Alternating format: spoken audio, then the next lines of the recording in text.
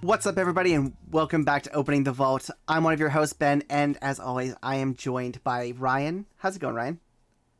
Hi, I'm well. And of course, I am joined by my podcast host from the start, Sam. How's it going, Sam? Hi, it's going pretty good. Well, I am excited to say that we are talking about the Black Cauldron today, but before we get into that, you can hear us wherever you listen to your podcast, and we're very exciting news. We are going to be up on social media very soon. We have that hopefully starting next week. That's at least the plan. So you'll be able to see us on Twitter, on Instagram, and maybe even TikTok, depending on how much time we have. So like I said, we watched The Black Cauldron this week. It runs at 80 minutes long, and it felt so much longer to me. I don't know about other people, but oh my god, this thing dragged.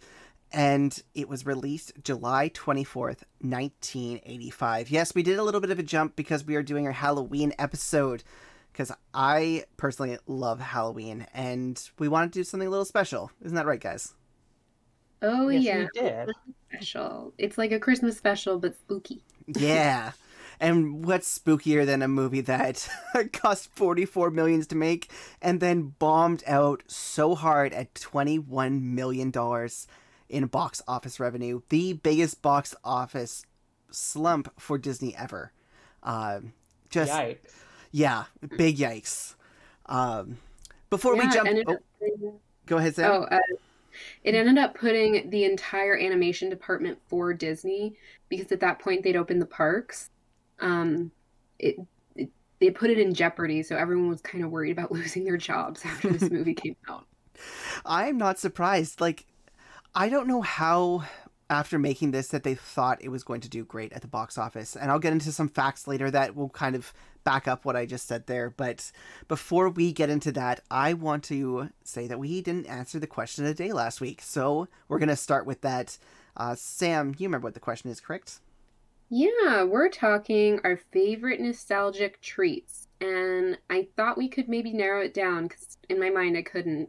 But how about our favorite nostalgic Halloween treat? Like, what did you want when you trick-or-treated? Okay.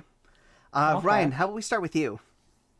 Okay, so I'm still now, I very much am fond of Kit Kat, and now I eat it kind of like the Kourtney Kardashian way, if you've ever watched that video. But yeah, I really have wanted Kit Kat, like whenever I would go out trick-or-treating. But my mom, she'd always be like, it's dangerous, and she'd always take my candy, and then she'd always like take a few for herself. To be fair, You know how that's they why you are. become parents, right? So you can steal your kids' candy. Just buy your own candy. You have the money. At least my mom had the money. So Awesome. Well, for me, it's going to sound weird, but I don't know if they still had them later on, but they used to have these Tootsie Roll lollipops. And I don't ew. know why, but as a kid, I loved them because you got the sweetness of the lollipop candy on the outside. And once you broke through, you had like the awesomeness of like the chocolatey Tootsie Roll inside. Oh, like I loved those Yeah. as a kid. And no one I'm else sorry, liked I just them. said ew. That's totally fair. No one else liked them. No, they're good. So I always I got to don't take like all of them. them. But yeah, so those were always my favorite on Halloween, and I was always so happy because no one, again, my brother didn't like them, and my friends didn't, so I always got to like take all of them. Oh, have fought as kids because I loved those too. It's not my favorite candy, but I loved like the cherry or the red flavor. I liked the red flavor and the blue flavor. No, no. They were good. They And were. so what I looked for in my like trick or treat bag was two things. I loved the fruit flavored Tootsie Rolls because they had like the vanilla, the Yeah. green apple, and the like strawberry raspberry. Yep. Those were so good. The vanilla Tootsie Roll is probably my favorite, I will say.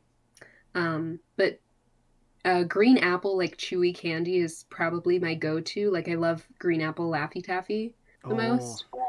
You have different taste in candy than me. But well, my ultimate favorite one is the Midnight Milky Way because I think the Milky Way Ooh, is my ultimate yeah. candy bar. I love nougat, I love caramel, and the Midnight Milky Way is a straight up vanilla nougat, a really good soft caramel, and it's covered in dark chocolate.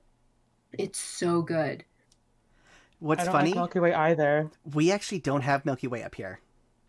You don't? Nope. Oh, I think they're called Mars bars. We up have there. Mars bars up here, which is somewhat the same, but also somewhat different. But I do love Milky Ways. When I used to date someone in the States, I would always get them when I went down. Oh, you guys are completely different taste in candy than me. Yeah, and it's actually funny that you bring up. Oh, I'm I sorry. love chocolate. It's a textural thing for me in Milky Way. Oh, okay. Too much soft. And it's funny that you bring up the flavored Tootsie Rolls. I forgot all about those, but for people who maybe, again, weren't around during that time or just never have had a flavored Tootsie Roll, they're basically like High Chews. Like, that's what I would equate I them like to. High Chew. They do not. They're completely different. They have the same I'm dying to mouthfeel. kill They do High like- Chew. They're both High Chews chewy. have that citric acid. Yeah. Sorry. High But Chews yeah. are softer for one. Depends on how you eat your Tootsie Roll, but yeah, I guess that's true. But that's kind of the type I would equate it to.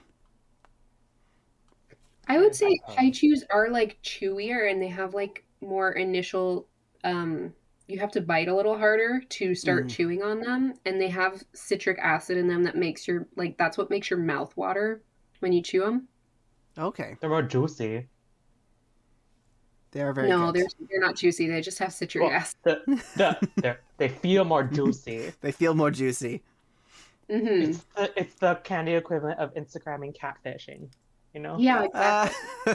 Uh, And then I will say that High Chews have like so much more sugar than the Tootsie Roll fruits. True. It's kind of insane how much more sugar is in a High Chew. To me, Tootsie Roll candy feels like an old-timey candy that, like, I'm not trying to be ageist or anything, but that, like, grandparents would like, you know? I'm younger Like- than you. like How is that Werther's? ageist? No, but no, because I'm saying, like, oh, it's like us candy that me, someone who's relatively young, doesn't like, but I feel like a grandparent would like, kind of thing, you know? Okay, I see. I You know what see. I would Yeah. equate like Werther's to that, but also, do you guys remember those little caramel squares? And they came in like individually wrapped in the clear plastic. Yeah, I didn't like those either. Yeah, I didn't no, like those grandma either. would give Those me are awful. all the time. Oh, Or I hated did you those. guys? Did your grandmas ever give you that like hard candy with the wrapper that looked like a strawberry, and then like you would crunch on it Yes. and there was like goo inside? Yep. No. You know what candy my grandma gave me? She gave me cough drops. That's what she gave me. Like, Amazing. Oh, you know, like the vitamin C ones Yep. too that are like kind of like cough drops? They gave me that. That's what she had in her purse. Oh my gosh. All right, But well, also, I think- oh, sorry. I was But, just going to say, well, if anyone wants to send us candy, well, you can't right now, but eventually we would love to have some of that, I'm sure. Who doesn't love a little candy to brighten their days? yeah, we will force feed Ryan the vanilla Tootsie Roll. Hey, I'd do it. I'd do it for a video or for a podcast. Oh my god, so next year, that's what we should do. We should have a part of for a thing, just a live tasting of these old-ass candies, if we can find them. Just have me taste everything I hate. Yep. I'd I'll do find it. a way to get you some Milky Ways Oh, Oh. yeah. up in Canada. Love them. Well, wait, what chocolate bar do you like, Ryan? Other than I Kit Kat. like Kit Kat. But it's not chocolate bar. I like Reese's. Okay. I like Almond Joy. I like Almond Roca, you know, like the toffee with the chocolate Oh, hell covered yeah. like almonds. Yeah, I love Almond Roca. I feel like I like things that have like a crunch. Like Okay. a crisp, a crunch. Yeah. That's fair. Yeah, I want to add something to my answer because I do love a crunchy. If you like Coffee Crisp, I don't know if we what can be is it? friends. Hershey's has these things year round called Hershey's Treasures, and they're just little blocks of Hershey's chocolate in like dark milk, and then they have this toffee milk chocolate, and That it sounds is good. so good. It's got bits of toffee in it, and it's got like a little bit of a caramel flavor to the chocolate. So that's my added thing. Wow. Well, if Nice. I really want to be bougie, I really, really like Ferrero Rocher. Oh, those Ooh, are so yeah. good. Yeah, whenever I got those as a child, though, that was like a treat. I like, you know how everyone like eats them like layer by layer to make it Oh, last yeah. longer. I would do that hands Yep. down. Oh, man. Love Yeah. Ferrero Rocher. All right, well, let's get into The Black Cauldron. I've got a couple of movie facts here. again back up what I said earlier. So, like we said, it was a complete disaster of a movie. It took way too much money to make. There were huge delays, and even more so after it was released, it took 17 years before they actually brought it to VHS because it was so scary, and they didn't want to like bring that back, especially after the flop that it was. It was also their first foray into a PG movie. So this is the first one that was not G, and it was almost rated at PG-13, which probably would have affected their numbers even more. Some very interesting things in here. Like it is a scary movie, right? Like it's scary. If I was a kid watching this, I would be terrified, and it was apparently even scarier. They had to change the ending of this movie too, which caused more delays because it made children flee in terror. And they apparently they peed the seats of the theater. Yeah, like really, like that is so intense. Like I would love to see the original ending. Like I would love to see the original cut because it's actually never been put out there. Like there was like an overview of what the ending is.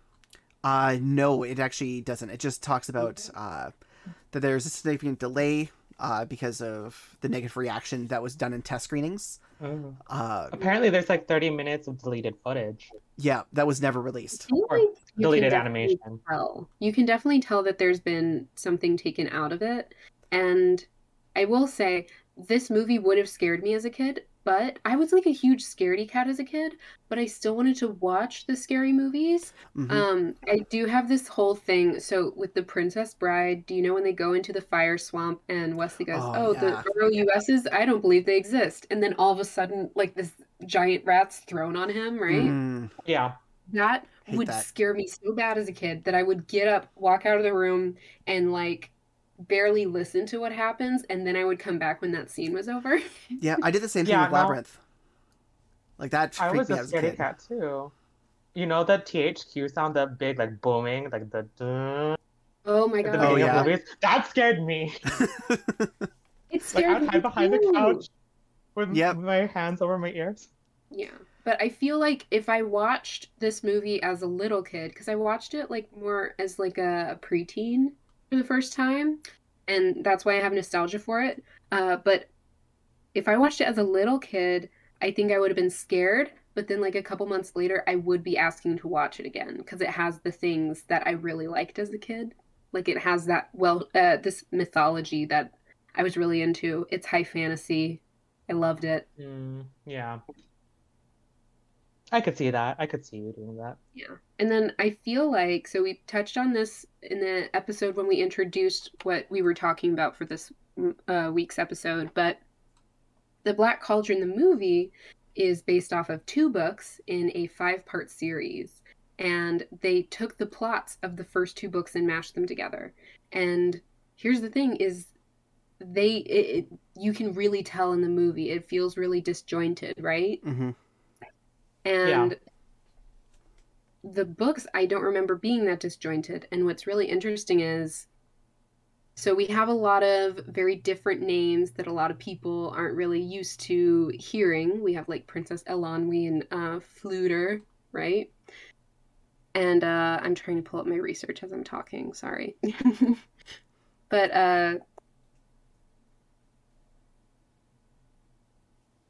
there we go.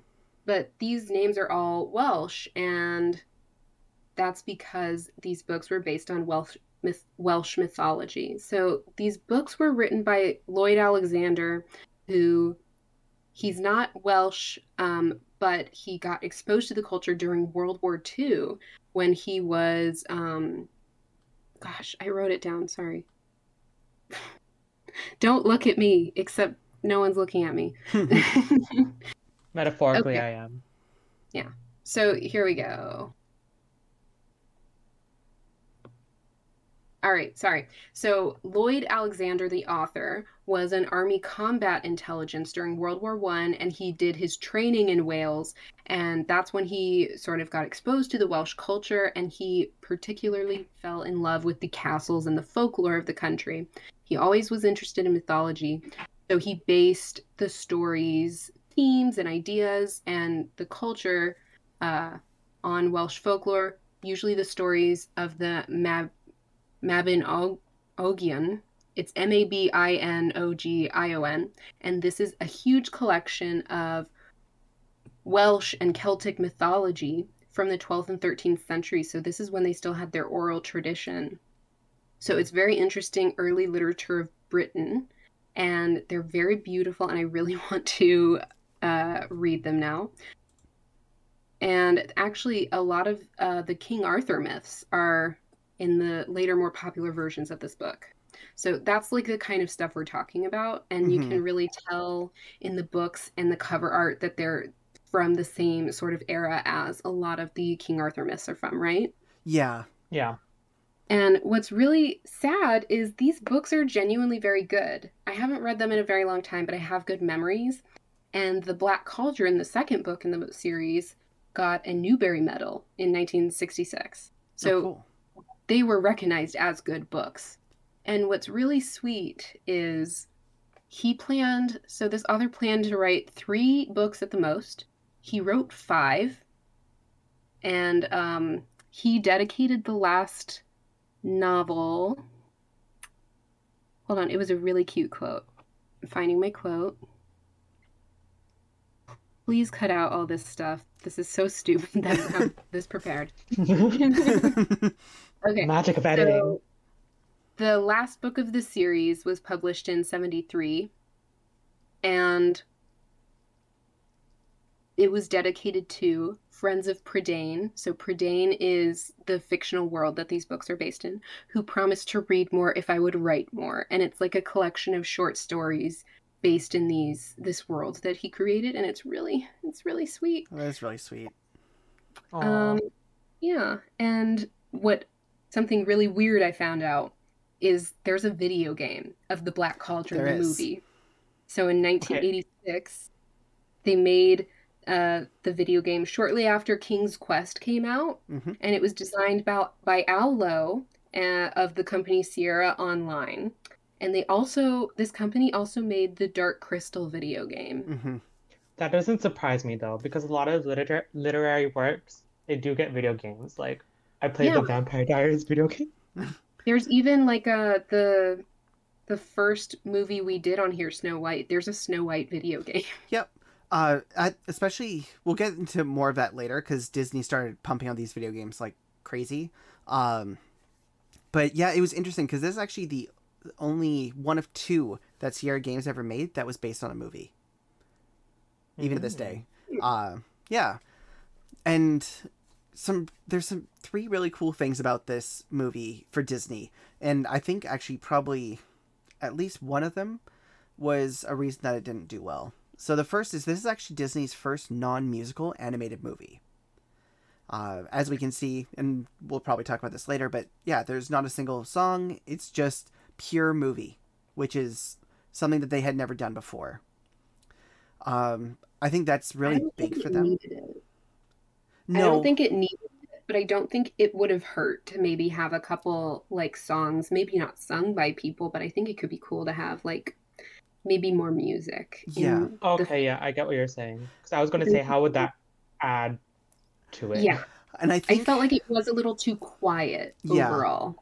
I think the only thing with that is that Disney became known as kind of the musical, like the animated musicals. That's what they did. That's all their animated stuff was. It was all musicals. And then they bring out something that isn't. So I think it probably jarred people a bit. And when maybe they got reviews from friends or even newspapers or anything coming from it being like, oh, well, Disney's not doing it this time. So maybe families were like, well, I'm not going to bring my kid to see this thing that isn't a musical. Because that's what we love about Disney. So different. Yeah. And here's the thing is they didn't just change the fact that it was a non-musical. They changed like the whole tone. Obviously, they different dark elements in their movies. Like they do have a couple dark scenes, especially like with Sleeping Beauty and Snow White. They have like these horrible chase scenes. Like the first movie, they talk about cutting out a child's heart, you know? But this was just like almost all dark. Yeah, and they have like a horrible ending. And even though, like, I mean, we talked about Ichabod Crane, which is dark. It is a dark story and everything, but it still did better than this, right? So it's a weird kind of contrast about like why this did so much worse than anything else. And Well, I think Well, I mean, Ichabod Crane was so goofy that it wasn't that I don't know, I was freaked out by that Yeah, as a when- kid. it is. It's kind of like tonally, I don't know, I don't dissonant. I don't know how to Yeah. describe it, but like there's different because like in my research, I found that there's the old garb of Disney animators and then the new garb of Disney animators, like the old garb, the ones who are alive or who worked with Walt Disney himself. They wanted to make it all like happy, bright, and light, and then like which makes no sense because the source material. But then like the new garb, like Tim Burton, Mm-hmm. and those people, they wanted to make it more like true to the books. Yeah. Oh, you get like this weird mix of like this and that, You're right. which I will get into. Yeah, I totally agree. And another So it really just doesn't- cool thing about this is that it's actually the first time that they use CGI in their animated feature. So, like, that's a huge thing. Like, I might not like the movie overall. Like, we'll go into that later, but it's really cool that they brought in this new style that actually you can see going forward. Like, you can see this same kind of style in Sword in the Stone, and movies around that time adopted this kind of try to be a little edgier, try to have like those cleaner lines and that kind of stuff. And it was very interesting to see that switch, to have some CGI in there. Like, you could tell from even like the smoke from the cauldron, like that was CGI'd. And yeah, I liked them, and I thought the animation was, I will say, this movie is very beautiful. It was incredibly ambitious, especially the scenes near the end with the dead soldiers raised. mhm.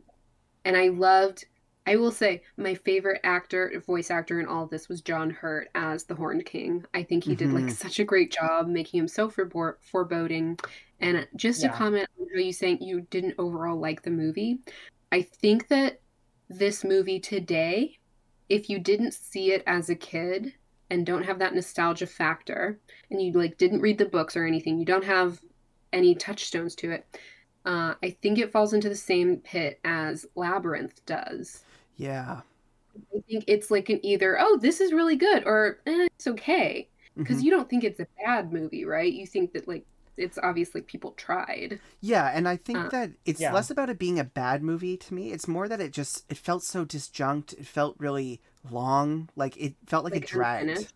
Yeah, and it felt Yeah. very unfinished. Like, even the last scene, like, makes no sense, because like it's not explained at all. Like, it's just, all right, it's over. Yeah. I'm like, what?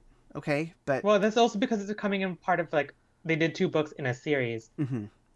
so And because there's I also mean, like there's whole characters that are just completely omitted from the story. Like in the first book, Taryn does lose the pig very early on. That's like the first part of the movie with the pig being lost and him having to go find her or like take her into safety. That's that's totally normal. However, there's this brave knight that comes out of nowhere when the pig has a prophecy and he's like summoned to the pig area. Yeah. I wouldn't call it a farm, Mhm. but he's summoned and he helps Taryn find the pig and helps him hide from the Horned King, and he's like his protector. And Oh. it makes so much more sense. Yeah, Because yeah, I get why like a little boy would want to be a knight. That's normal. But he wanted to be a knight, and then he meets a knight, and basically that part of the story is almost like he's learning the real truth of what it is to be a knight, because this guy is talking about death because he's running from the Horned King as well, because his army like decimated his regiment basically, Mhm. and he's going at this alone because all of his brethren have been killed. wow. Yeah, It introduces a very serious thing because the idea of being a knight is so romanticized to Taryn, and then he gets this dose of reality. yeah. so they completely like omitted this whole thing that makes it like A real I don't know, story. that just adds a layer of depth and like Yeah. more character background. And then like was Gurgi in the original book? Yes, he was. Ugh. Okay, I was about to like say Um, you freaking I will say he was kind of freakier in the books. I would definitely equate him to sort of like Gollum in the Lord of the Rings, where Oh, like Oh, he's just like a creature, and he's sort of described as this giant black mass of fur, and you don't really see like a mouth or eyes initially. So I do like that they made him cute in the movie. I think, that was definitely probably the old guard no, no. influencing I it. don't. I don't. I think the black fur creature would have been a lot better than that like koala rat creature Yeah, that's annoying with like the 8-bit voice. he was kind of creepy. Yeah. And I will say they do give him like a funky voice in the books, but when I first read it, and when I was sort of rereading it, I skimmed it before we came here. I would say like I didn't have that sort of weird voice in the head because it was like a weird. How would you describe Gurgi's voice, you know? Um, They auto-tuned, like yeah, auto-tuned mess, like distorted. Yeah, but it it's was like it's somehow too high pitched and too low pitched at the same time, it was like you What they know? they probably mixed Donald Duck and Mickey Mouse together, and then they brought down the oh octave. Yeah, eh, exactly. It was just too off from what I expected, and you kind of expect a character that looks kind of cute to have like either a cute voice or something really, really far away from a cute voice. Hmm. Uh, and they like tried to go halfway in between, and I think they failed. Yeah, But there's so much in the stories that it was just like, if you had that, because there's even a king that is fighting the Horned King who's like supposedly good. And then we go through this whole thing of the king being corrupted. Hmm. And also, there's a different villain in the first book and the second book. The Horned King's the villain in the second book. And actually, when they were making this, they were going to have a different villain. So the Horn King wasn't going to be the villain overall, but I guess they Yeah, I switched it think to it seems, yeah. yeah, it seems like they were taking most of the plot from the first book, and then they like were almost taking the aesthetics from the second one. Hmm. Because he does like get the sword and everything in the first book, and he's on his way to being a knight, and there's like this whole corruption thing, and then the Black Cauldron plot is happening in the book titled The Black Cauldron. Surprise. Yeah. um But oh, you know what? I'm like kicking myself for not thinking to write down the name of the other villain, but it was just like a more copy paste type thing. Hmm. And then also, I feel like people might watch this movie and be like, oh, this has all been done before. But this is also, I was talking to Ryan about this earlier. It falls into the trap of Dune as well. So Yeah. everyone like reads Dune for the first time, or watches the movie and they're like, oh, wow, well, this is pretty tropey and everything. And what they don't realize is like It these created the science tropes. tropes were originated here Yeah. and they're going to be deconstructed in the other books. Hmm. Like Dune gets so crazy Yeah. as the books go on. Um, but initially the first book was written as like a pretty basic science fiction like hero's journey type thing. Hmm. And then the following books deconstruct what it means to be that kind of a ruler that these heroes end up to be in the end of the story. Yeah. Yeah. Awesome. Well, let's jump into the plot. But before that, we are going to put our commercial in here and get a word from our sponsor. And we're back. There we go. So let's jump into the plot. In the land of Prydain, Taran, a teenage boy, and his assistant pig keeper on a small farm of. Oh, I'm gonna murder all these names, so please forgive me. It's okay as well. It's difficult. Caer Dalben, Oh, that's home great. of the Enchanter, dreams of becoming a famous warrior. Dalben learns that the evil Horned King is searching for the mystical relic known as the Black Cauldron to bring back his invincible army of undead warriors. The Cauldron born, quote unquote. Yeah, the Cauldron Born. And then he learns this. So Dalbin learns this because the pig that Terran's the assistant pig keeper of is prophetic. So it can stick its face into a bowl of water and it can bring forth visions of the future or find something for you. Which is super cool. I want a pig that tells me the future. I want this that is super power. cute. Plus, And then it's so cute. Henwen's adorable. I really want to get a pig to name Henwen. Like that's a great name. Mm-hmm. And then That I is would a good also name. say, oh shit, I lost my place in my notes again. Oh my God. It's been a long day, you guys. I just went to like 10 different meetings. Um, but in the beginning, when Taryn is sort of imagining what it's like to be like a famous knight, there's also this weird, I detected a little bit of jealousy that Taryn had for Henwin once it's revealed that she's like a special pig. Hmm. He's Oh, like, because Taryn oh, wants to be he's special. Yeah. special. Yeah. Like Yeah.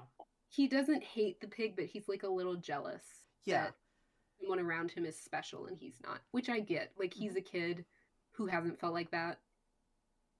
Yeah, it's like And when a if little, you found Yeah. out your like best friend's a genius, and you're just like, all right, well now he's gonna get all the attention. yeah, yeah. Yeah. Well, as you said, Taryn is daydreaming, and of course, Henwen gets captured by Gwynthane, These big this dragons. big dragon creature, which is What a super terrifying terrifying. shape. Yeah. And also, this is the first real blood we see in a Disney movie. Hmm. Well, I don't know. Oh, We haven't seen like the ones in between Sleeping Beauty and this, but this is the first real blood that we've seen on the podcast. Like, yeah. Yeah. Taryn gets beat up. Oh, yeah. So he follows. So he follows the dragon creature and Henwen to the Horn King's castle and meets the pestering dog-like creature Gertie, who we talked about, who is just god annoying. I'll be honest. As soon as this creature came onto the screen, I basically had to pause this movie and walk away because I was like, I Me too. hate this character. I Yeah, hate Gertie. I kind of I think I've seen it enough times that I can tune it out. But he's not nearly as annoying. Well, he's pretty annoying in the books too, but like not this bad because his voice isn't in your head. It's True. not just Gertie. I hate all characters of this type. I don't like Gertie. I don't like Jar Jar Binks. I don't like Oh, Chibiusa. oh my god, I yes, that's who I would equate this to too. Well, Would be Jar Jar Binks. I okay, well, hold on, guys. Jar Jar Binks is a racial caricature, and Gurgi's not a racial caricature of anything. So I wouldn't compare them too closely, but I do agree that he is no, annoying. no, but the characters that are put in to be like comedic or like cute, but then they're like Well, And they fall they short from don't that. serve purpose to the story. Well, Gertie kind of does, but they just like don't really add much, and they're Hmm. just there to be like annoying. They're there to be there, and they're well, there to be like a plot point eventually, but because they are this very off-putting kind of character that not even the characters in the universe like, it doesn't give us anything to cling on to be like, oh, this is a good character, right? This is somebody I want to succeed or want to be around. It's more, oh god, the characters in this hate him. Why am I going to like him? yeah, I will say, so his character's in both books, and he's like a little liked, like it's like grudging respect almost that Taryn has for Gurgi in the second book. Like he doesn't despise him like he Okay, does in he the does movies. in this. Yeah. So there's this big scene about Gurgi like trying to steal the apple and like leading him astray and all this stuff. So eventually Taryn just gets tired of him and leaves, um, and then sneaks into the castle to try and help Henwen. Um, but of course, being a kid with very little talent or skills, he is captured almost instantly and thrown into the dungeon. Another captive named Princess Elwyn Elonwy. Alonwi, there we go, frees him as she tries to escape. In the With her magic yeah, ball. magic She's got ball this thing. really cool little glowing jewelry that Wait, it was shows never her where to go. it was never like said, oh, I got this from in the books, I'm pretty sure maybe, but like it No, was she never says really stated. mom. I'm sorry? She says she got it from her mom in the movie. Oh. So I think it's sort of So like it's one like of those things where it's like an ancestral magical thing. And then so Taryn and Elonwy get to talking while they're escaping, and it seems like the Horn King is just collecting all these prophetic things, trying to find something. Mm-hmm. Or Oh, he's trying to find, yeah. the Black Cauldron. So Yeah. that's why he took Okay. a lot. So Oh, because he needed her bubble. yeah, Mhm. he needed the bubble. Oh, okay. So in the catacombs underneath the castle, Taryn and uh, All right, someone else say it. Eilonwy. Eilonwy. God, I'm sorry. That's not gonna ever come out of my mouth right. Discovers an ancient burial chamber of the king, where Taryn decides to just straight up steal the king's sword. Yeah, there is some grave robbing bullshit in this. Yeah, and I was like, and I think she mentions it later on, like, where did you get that? Did you steal that? And he's like, well, he didn't need it anymore. I was like, wow. Okay, well, yeah, okay. In Taryn's defense, if I was in a dungeon and I wanted to get out and I needed a way to defend myself, I would take the sword too, especially if it's a magical sword. Like, bruh. Yeah, but he didn't know it was magical. He just stole it because he was like, oh, I can be a cool knight with this thing. And yeah, I guess without any training, a sword is probably more of a sword. hindrance than a help in a lot of ways. No, I think so. I think that picking up a type of sword would be, like, I agree with Ryan. I would want a sword as well. I would feel bad grave robbing. He doesn't seem to have remorse. He seems to kind of just be blinded by the fact, oh my god, this is a sword. I'm finally a knight. Yeah, and that's exactly He's what also it a does. child. Yeah. Yeah. So he arms with the king's sword that contains magic that allows him to effectively fight the Horned King's minions by just straight up destroying the axe, and the guy was just like freaked out to hell. And I was like, all right, so that was a good scene. I liked that fight scene because it like started out like, oh my god, he's going to die here, and then the sword kind of activated in order to save him. And I was like, okay, so that's kind of cool. I liked that part of it. I think that it did what I think should be done better in Sword in the Stone. I think that it kind of caught me in a way that like is like, yes, this is real magic. This is something that it activated to protect him. It wasn't just for anybody, right? I will say though, in Sword of the Stone, it does make sense that the sword doesn't like do that for him. Because per Arthurian legend, because I was a giant nerd for this stuff, but the sword isn't what's special. No. So Arthur initially gets this sword from the Lady in the Lake as well. She just hands the sword because he's destined to be the ruler of the land of Britain, I guess.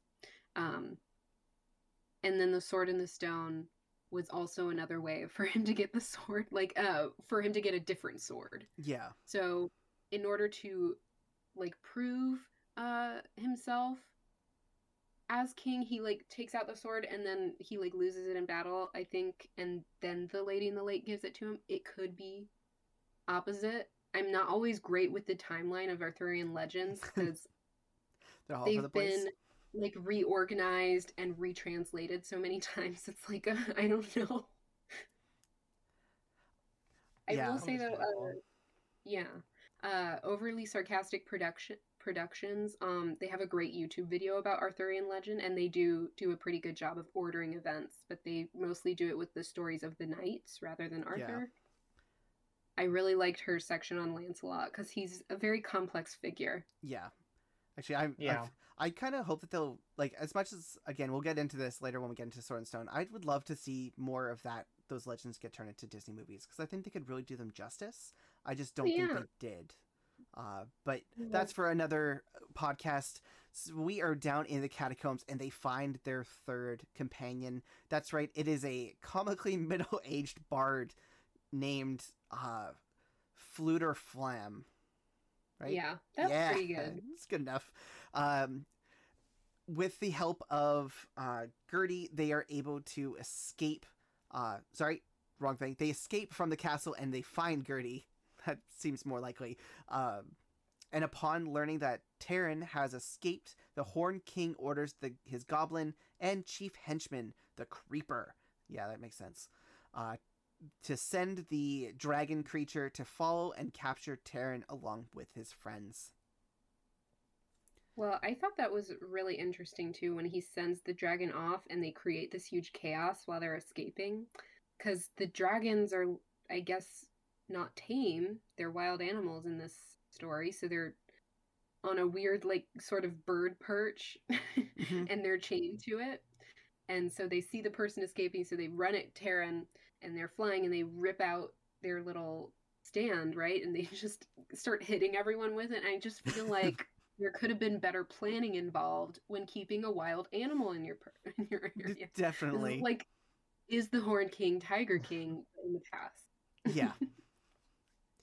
So following Hen Ren's tale, the four companions stumble into the underground kingdom of the fairy folk, or the fair folk, who have Hen Wen under their protection. When the kindly king, Edeleg, that's good enough, Edeleg, reveals the cauldron's location, Terran decides to destroy it, which makes sense. Like, if that's the one thing that'll bring the king back, obviously that's exactly what you should be doing. Mm-hmm. Yeah. So the group, along with one of the obnoxious fairies, Doli, is assigned to lead them to the marshes of Morva, while the fair folk escort Hen Wen Hen Wen. back to Caer Dallben. Man, Just say Dalben. Just say Dalben, because Dalben. that's his name. And There we Caer Dalben just means like the place. place of Dalben. Yeah. So At Morva, they learn that the cauldron is actually held by 3 witches, which I kind of equated to like hags and that kind of thing, like the hags of the swamp, or those kind of legends. I wrote down Walmart Sanderson sisters. Yeah. I don't know. I thought of the Fates because like the power. Oh yeah, of 3. that too. Yeah, there was like that one witch that was inexplicably attracted to Fluter, which Yeah. I'm not trying to like bag on Fluter, but he's like no help this entire story. No. Does he add anything? Does he add anything? No. Yes. At the very end, when he says they have to bargain to get the Black Cauldron back. Oh, true. Like he does like Okay. know how to sort of deal with the Fae folk. Yeah. But Okay, fine. yeah, but the whole like that one witch with the longer hair and who she's like weirdly in love with him and obsessed with getting a man. Yep. That reminded me of the Sarah Jessica Parker witch, which is Oh my gosh, what's yes. her name? Sarah in the movie. I can't remember. But I know what anyway, you're talking about. I don't know if it was like intentional, but I feel like the Sanderson sisters, this Hocus Pocus was made so far Yeah. after, but I feel like one influenced the other. Yeah, I think so. Yeah. So it's the crafty leader, Ordu, the greedy one, Orgosh, and the more benevolent Orwen. And that's the one who falls in love with Fluter. Ordu agrees to trade the cauldron to Terran for his sword, and he reluctantly agrees. So, actually, this is a point in the story that I think turned for me, and that went from being like this kind of half story to actually something. Like, he has grown past like this fantasy of being the knight, being the thing, and then he needs this sword. It's now, what can he do to actually do something for the greater good, right? To actually move towards like actually making this goal happen. And he became a real character in my mind at that point. Like, he actually very, very quickly, and I think we probably could have used an extra like 20 minutes in the middle of here to like get him to this point, but it was that journey from being a kid to being a knight in a way, right? Giving up something of yourself to serve the greater good. Oh yeah, I totally agree. And it totally reminds me of these old legends that the books were based on, of mythology of the British Isles. And I totally agree. He's becoming a hero in the hero's journey. Mm-hmm. And I think they've just sort of stretched out the first part a little too far. I do agree that it was just like, this is kind of dragging in the beginning.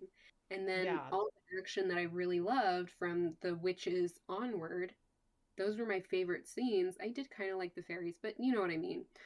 These were like the beautiful scenes that are very Halloween-y and just very spooky. And I love that. I feel like if they took that time and maybe took their time more on the latter half versus sort of rushing through a bit more in the beginning, or just putting some extra time somewhere, you know? Yeah. I feel like it would have been a good movie because it's what, an hour and 20? 80 minutes, yeah. Hour 20. Yeah.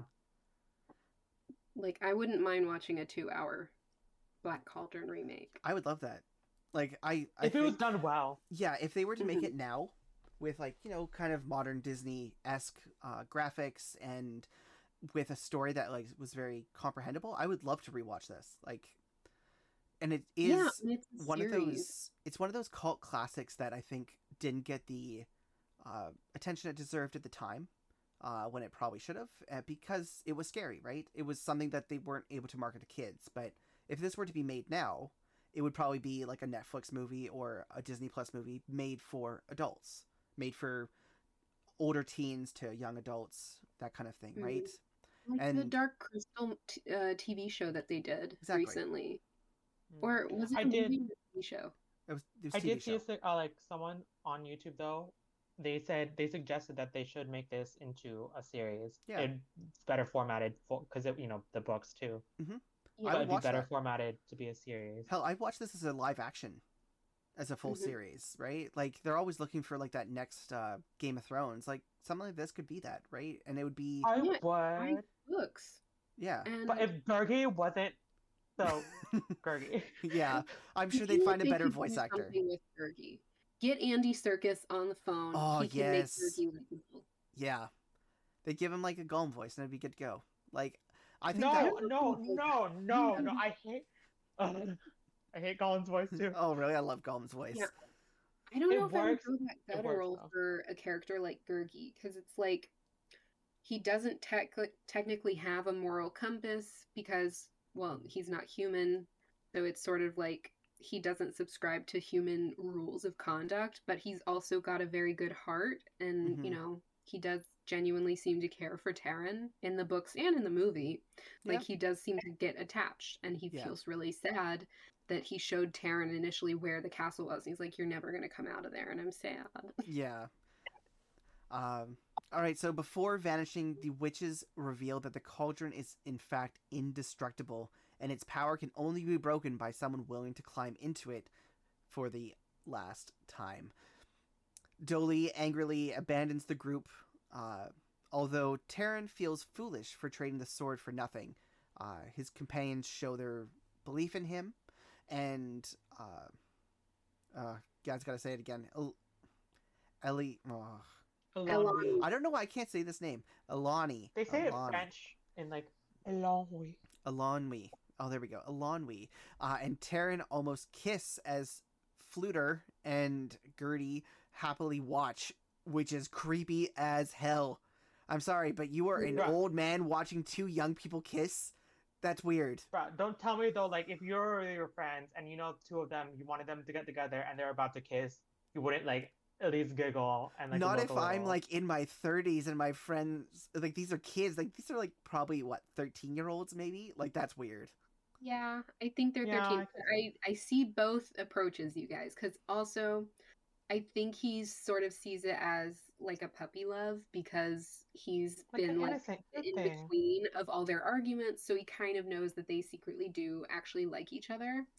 And he sees that they make up because they have arguments throughout the movie of like Taryn wanting to be the boss of everyone, I guess. Yeah. And Elanwi's like, excuse me, no, I have a whole ass kingdom. I know what I'm doing.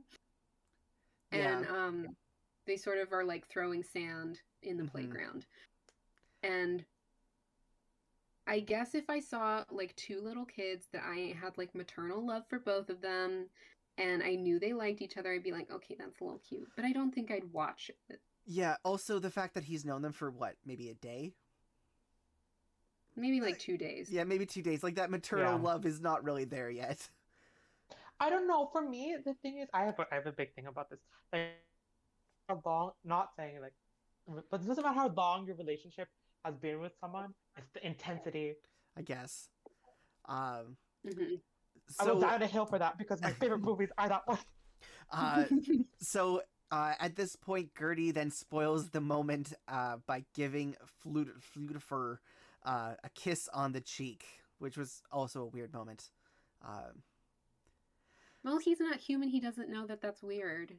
Oh, it's He not just like sees it's not people weird that he doing- kissed him. It's just like weird at that moment to do that, like from an No. animation, like a storyboard perspective. Like if you're gonna have this like big kiss happen, like give it its time, let it happen, and then move to the next scene. You don't need to put in some comedy here. This is a dark enough story. We could use a little levity, but not like that. Mhm. Suddenly, they are found by the Horn King's minions because apparently they have like super good tracking. Well, they have those dragons, so I guess they can Yeah. spot them from pretty far off. They're Oh, magic. wait. The Horn King lets them go though when Terran gets everyone out of the king. The Horn King goes like, "Oh, just like have someone follow him from far behind because he's going to lead us right to the cauldron." True. Gertie at this point runs away before they take the cauldron and the three companions back to the castle. The Horn King uses the cauldron to raise the dead, and his cauldron-born army begins to pour out into the world while holding the trio prisoner in view of the cauldron. Gertie decides not to abandon his friends this time and sneaks into the castle to rescue them.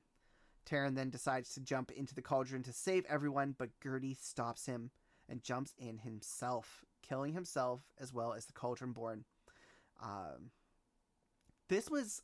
Yeah, I did not feel bad during this. See, I almost did, because I hated him so much for, like, so much this movie, and then he, like, made this big sacrifice for his friend, and he, like... He was so sad. He was like, no, you might not be Gertie's friend, but Gertie's your friend. And it was just like that moment you're like, oh my god, I feel bad that I It was good writing. didn't care about you this entire movie, and now you're like, you're trying to pull at my heartstring a little bit. No, I liked that section because it's like Terran's not the only one on his journey. And a big thing about like discussing mythology and talking about the proverbial hero's journey, especially through Joseph Campbell's eyes, who's this historian who does a lot of work with mythology. Everyone in the story is going through their own journey. So Eilonwy is learning, you know, how to fend for herself, and Fflewddir's there. But Gurgi is also learning what it's like to have a found family and what it's like to fight for the people he loves. Because he seems like he's been alone his whole life. He finds these people who eventually grudgingly bring him into their little found family. And he shows genuine remorse when his friends are captured and he runs away. Like you see him like have this face of regret, and he goes into this really scary place. And he knows there's like not enough time to get his friends free. And I think that's where a series would actually do this really well, because we'd actually have that more of that connection, right? Because this found family also happens really fast, right?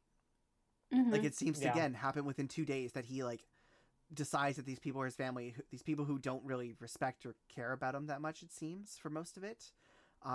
So it's just very much like that it needed more massaging in the way that a TV show could do, or a longer movie could do. No, for me, it just, I really dislike the character. Like, call me heartless. I just really dislike the character. I was like, oh, good, now he can shut up. Oh, jeez. It's fair, though. I know, like, call me heartless. No, it's totally fair. Like, as much as there was, like, that moment of, like, well, I'm, like, this is really kind of sad because he's, like, kind of sacrificing himself to save the world, basically. Yeah. But at the same time, like, I didn't grow attached to him, so I didn't care as much as if, say, Terran had jumped in.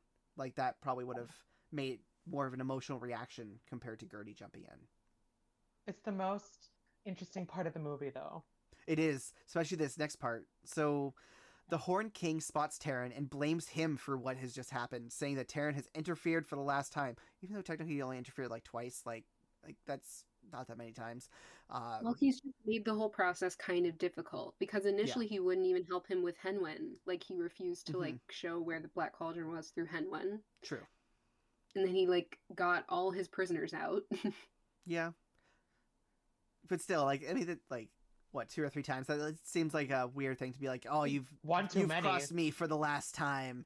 I think. Yeah, like, this is still a child you're talking to, sir. Yeah. This isn't like a knight who's like crossed you like multiple times over the years. It's like, nope, this is just a kid who came into your life 2 days ago and ruined your life pretty fast. So as he throws him towards the Black Cauldron goes out of control and consumes the Dark King in a tunnel of fire, killing him and destroying the castle, using up all the power forever as his companions escape. This was terrifying. I could see why kids were scared of this kind of thing. And imagine this being more terrifying, like, through animation and scenes. Like, he, like, melted into that cauldron.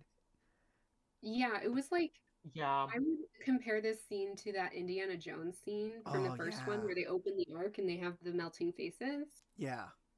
I think whatever. So I think whatever rating the Indiana Jones movie had should be this one, maybe. And they should put back in that scene they took out.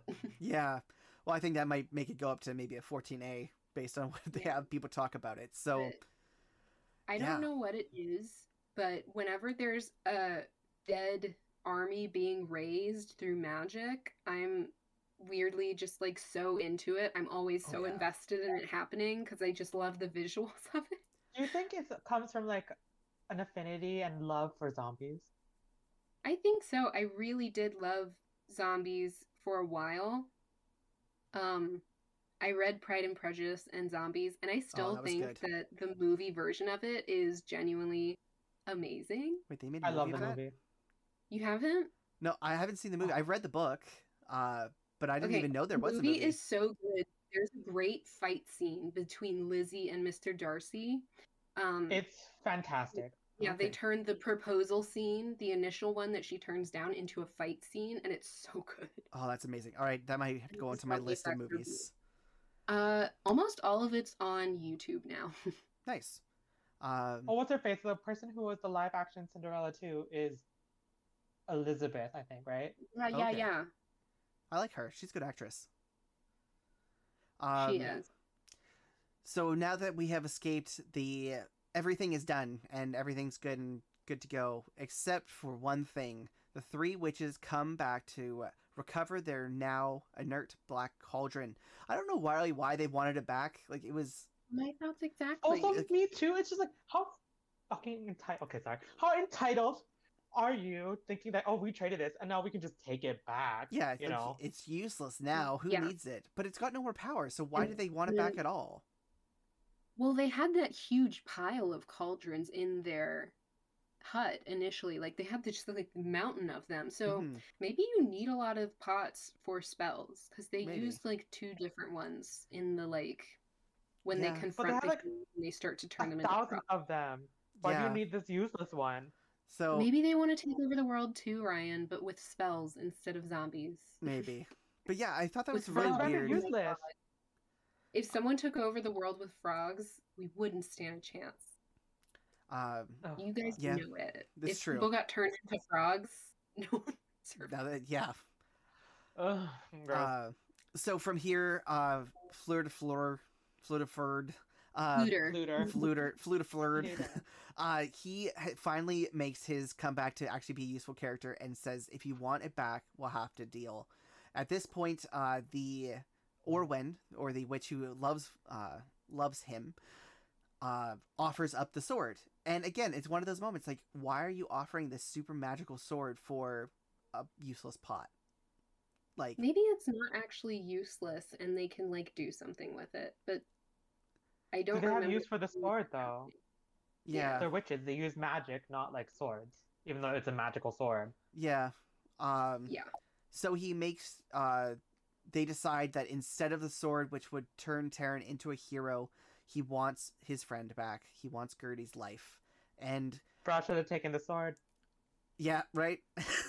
But it seems out of nowhere that somehow these witches can now resurrect him from the dead. So, like, if Not they're just that though, isn't it supposed to be like by the rules of the Black Cauldron, no one can ever come out? exactly, Well, here's what I think should have happened narratively. The Horned King gets sucked in. All they want is one life. There could have been maybe a loophole in that where because the Horned King got sucked in and he's like still technically alive, I guess. They don't specify. I don't Is it think he's hinted someone who's been raised textually from the though? dead. Did they ever Um, like say, "Oh, it needs no, I mean, I guess they said the one that comes in that can never go yeah, out. they need like one so that maybe because the Horned King gets sucked in and trapped, they don't need that other one that went in. yeah. Need both of them. I don't know. It just seemed like a very convenient way to end things. Be like, oh well, you guys are witches, so you can bring it back to life, right? It was like, well, if they're that powerful, they could just bring back the Horned King. Like if they're Yeah, that but they don't powerful, they want don't need anything. They don't need this magic sword in the first place. No, they don't want the sword initially too when Taryn tries to trade the sword. They're like, why would we want this? And then they're like, oh, it's a magic sword. Now we want it. Yeah. But then here's the thing is even though the witches do like turn them into frogs and they're not exactly nice and helpful, they're not evil too. So I don't think they would ever bring back the Horned King because nobody likes him in this movie. He's very True. unpopular. Not even his minions, like the Yeah, they're also goblin fucking thing scared of him. was super like happy when he died. Yeah. Yeah, and that tiny little goblin who also I did not like his voice either. No. The like right-hand man of It the was Horned more bearable. And it also Yeah. fit his character very well. Mhm. But also, I will say, I wrote down like this guy needs a new boss. Like this is an Mhm. OSHA violation. He gets beat up. Okay, what is with that trope too? Like in all these Disney movies, like the follower who is like in an abusive relationship. Yep. Just like Gaston Yeah. and LeFou, and yeah, it happens a lot. Well, I mean, think that's kind of there's how something- life is too, right? Like the weak try and like cling on to the strong kind of thing. Like that's just been stories forever. Yeah, and then I would also say maybe they're trying to balance out, especially if they have all the comedic relief on the hero's side. Maybe feel like to balance it out, they want comedic relief on the villain Yeah. side. By abuse. By abuse Yes. too. Yeah. It's the 70s, Ryan. True. They think that's funny. So They after still they, think it's okay to beat the shit out of their kids, you know? Ugh, Yeah. Yeah. so after they reunite, he pushes the two to kiss, and the four then journey back to Dalbin's place, and Dolly is there as well, and they watch a vision created by Henwen. Henwen. Fuck. Sorry. You're having trouble with these names. I'm having a lot of trouble with these names. I apologize, everybody. And Dalbin finally praises Taryn for his heroism as they walk off into this creepy portal-y thing. I know it's a vision, but it looks like a creepy like portal to hell. And then it ends, and it's like,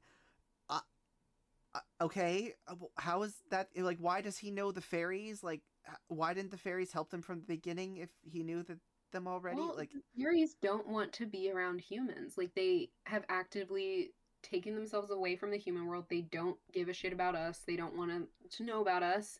And But guess what? Even if the Horn King came to power, even though they don't like the Horn King, it probably wouldn't affect them because there's no way for his minions to ever come in contact with the fairies. But he I seemed also to will say- know What? Dolly seemed to know Dalbin. Like it was like he put him on that like path to help Taryn and them. Well, yeah, because Mm. Dalvin is a sorcerer and he's in the middle of the forest, so statistically he probably has met a fairy, you know? Yeah, Magical connection. Yeah, exactly. And And he also knows has a magical pig. her. yeah. That And pig is also, awesome, though. so because the fairies know where Caer Dallben is and they bring Henwin there, I think that's a pretty good plot device for getting Henwin out of the picture because they just needed her to be done at that True. point, even though she and Elanwi are my favorite characters in the movie. Henwen is the biggest victim in the movie. Poor Henwen. Like all the things that she has to go through. Yep, I agree. She's a pig.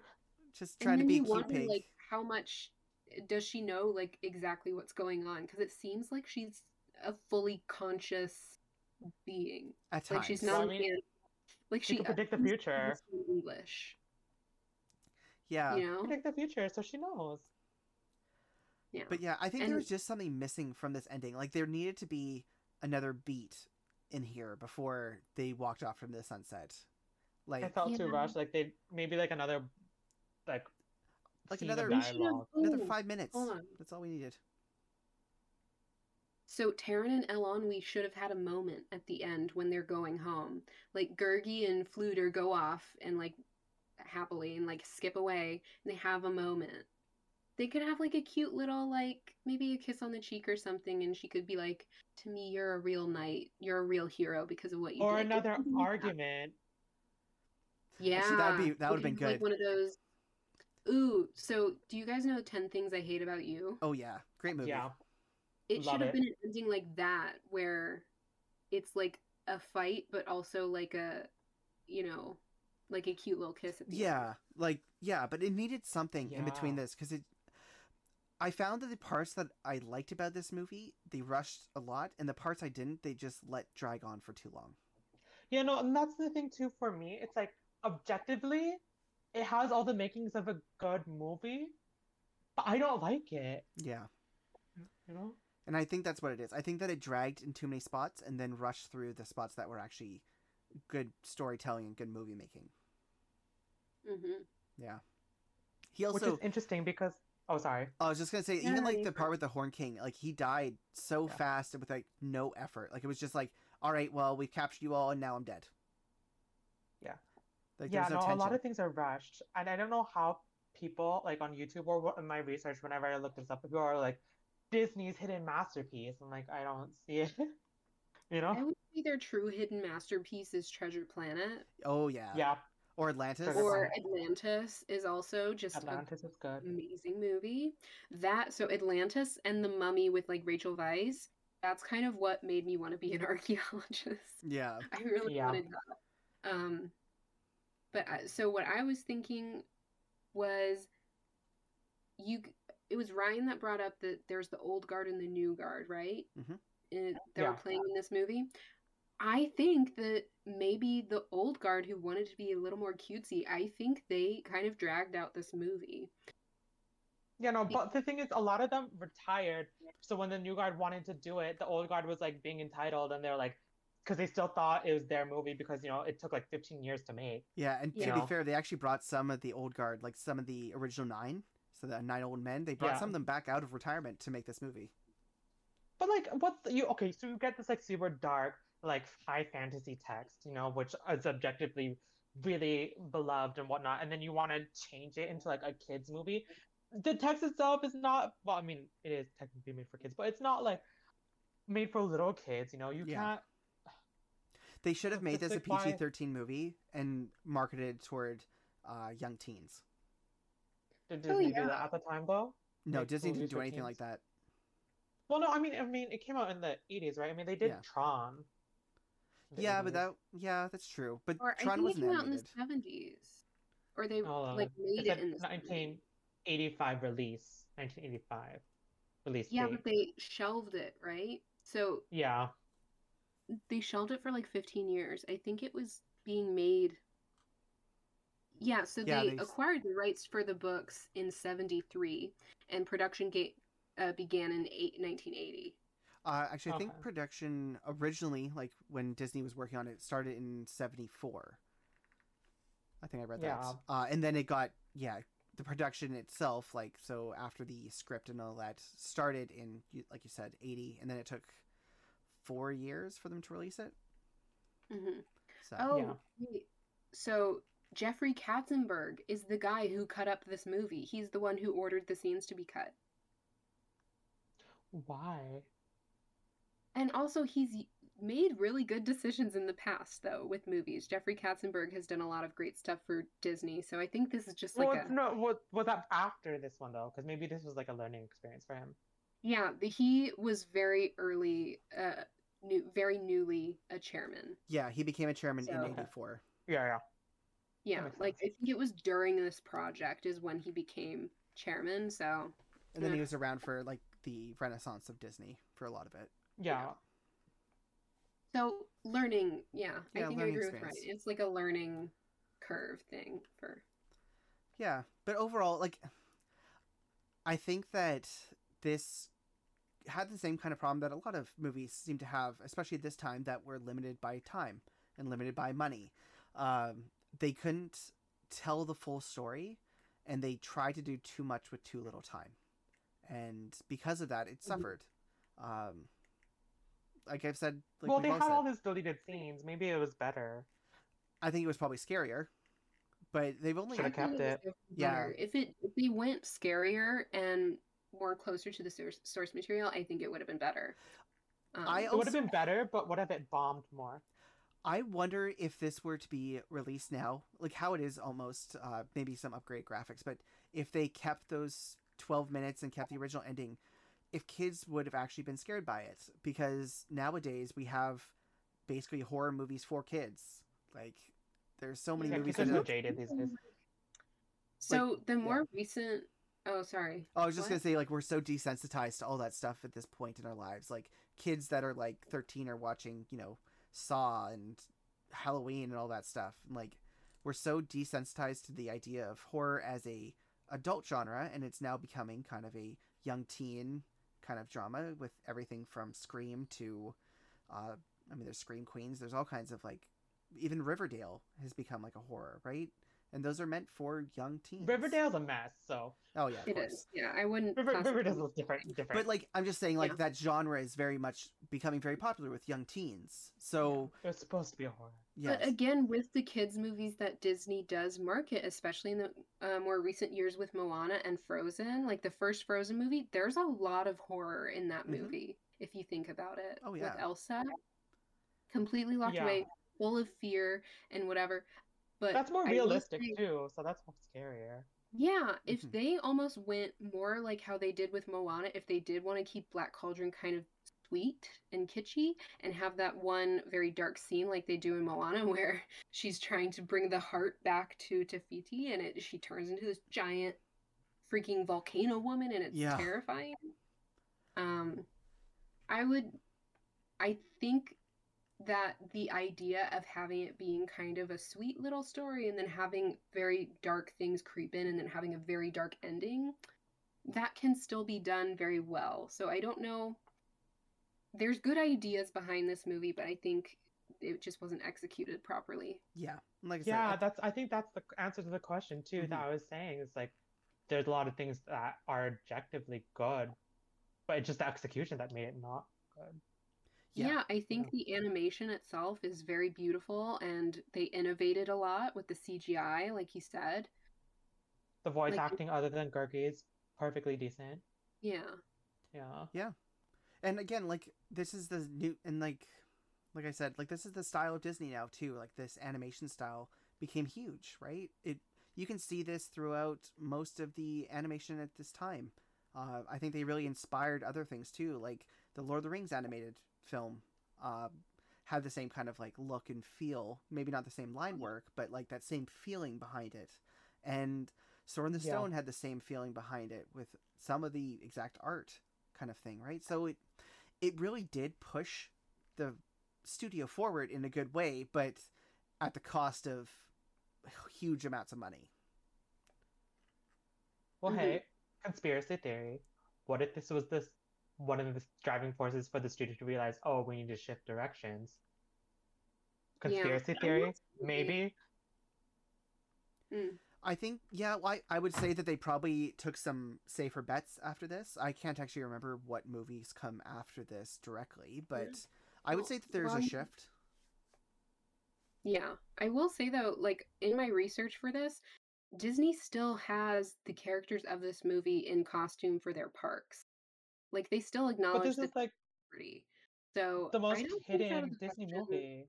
Yeah, I don't think it's out of the question Yep. for them to make another live action. Yeah, it's part of Fantasyland. They're often there. I Okay, think but this. would they do it though? Yeah, I think so. think I No, think because if like okay, I would say if there's Sorry. enough interest behind it, I would say that they would definitely do it. Because one, it's money. Like, why wouldn't you make something that people like? I don't But think there's enough interest for it. yeah, I think that is like, too much of a it's- cult classic. They don't even like put it on. Enough, Brian. They don't even put it on the front page of Disney Plus though, for like, you know, for Halloween movies. True. Like this is one of the you have to search for it. It's like one of the most hidden Disney things. Like even when I was like looking up the on Disney Plus, it didn't come up in the research results, and so I typed in black. So Mhm. Yeah. I was a Yeah. little disappointed that it wasn't included in their like Halloween selection for the holiday because I was like, it's a spooky film. hmm yeah, So I mean, it totally fits in. around flavor. after this movie came The Great Mouse Detective, Who Framed Roger Rabbit, Oliver and Company, and then we start getting into, like I said, the Renaissance. So we start getting Little Mermaid, Rescue Us Down Under, Beauty and the Beast. So like that comes after. So this actually seems like it might be we see that switch into CGI for sure in those movies, but I Mhm. think that maybe because we started to see a shift in animation style around Oliver and Company to Little Mermaid again, Oh, definitely. for like I drawing will style. say though that movie completely directly after Black Cauldron, The Great Mouse Detective. It's one of the best adaptations of a Sherlock Holmes story that I've seen, Mm-hmm. and it is one of my favorites. Is Great Mouse Detective. Yeah, Have I'm you pretty guys seen excited. that one? Oh yeah, I I loved have it as a not. kid. Oh, Ryan, you would love it. Seriously, I watch think it I for. have the least Disney experience out of the three of us. Like, I've obviously watched a lot of Disney movies, but I think I have the least. Yeah, Mm. it's actually exciting that you haven't seen it because then you'll get to see it for the first time and bring that kind of perspective. Um, But I want to talk about it at work with him, Ryan. Ben. well, you'll have lots to talk about as next time we actually get to jump into The Sword and the Stone, one of my least favorite Disney movies of all time. I haven't watched that either. Oh, really? Oh, that's going to be exciting too. Um, but That's what we're doing next is Sword in the Stone. Sword and Stone is next. And then we jump into, I'm not sure if we're going to do it, but we have Mary Poppins after that, which Hell yeah. was right before where I start to like The Disney Mary more. Poppins. I did not. It Okay. it scared me as a child. Another episode. Another episode. Yeah. I didn't like the mix of animation with real people when I was little. Oh. Yeah, it You scared just me. hated that whole thing. Yeah, it scared me. Just like when we get to Who Framed Roger Rabbit, that freaked me out as a kid. You know That which would movie be does it the worst though? The 80s version of The Chronicles of Narnia. Oh yeah. Oh, I remember that was watching Because those those literally movies. is just sketches. Just like I remember having to watch those in class. That one as well as like what was it, the Silver Chair, and Mhm. a couple other ones. Like That's my favorite book. yeah, I remember those of all the scaring Narnia me. books. But yeah, We so should do The Chronicles of Sure. Narnia for the series. are those Disney? They're Disney. Oh, nice. Disney Yeah. wanted a franchise like Harry Potter and like Oh, Lord right, of the and Rings they because they wanted a failed. fantasy. Yeah, Because money, fair. And then, real quick, just a question about next episode. Is it cool if I bring in some of the like legends that this stuff is based in and like Please do do. a debunking Yeah. area? Yeah. Yeah. Cool. Because I really hate what they did to what's the guy? I forget, but so Arthur like lives with his uncle and the nephew, and they make the nephew like a really shitty person, but in the legends, he's actually a really good knight. I'm trying to Okay. remember.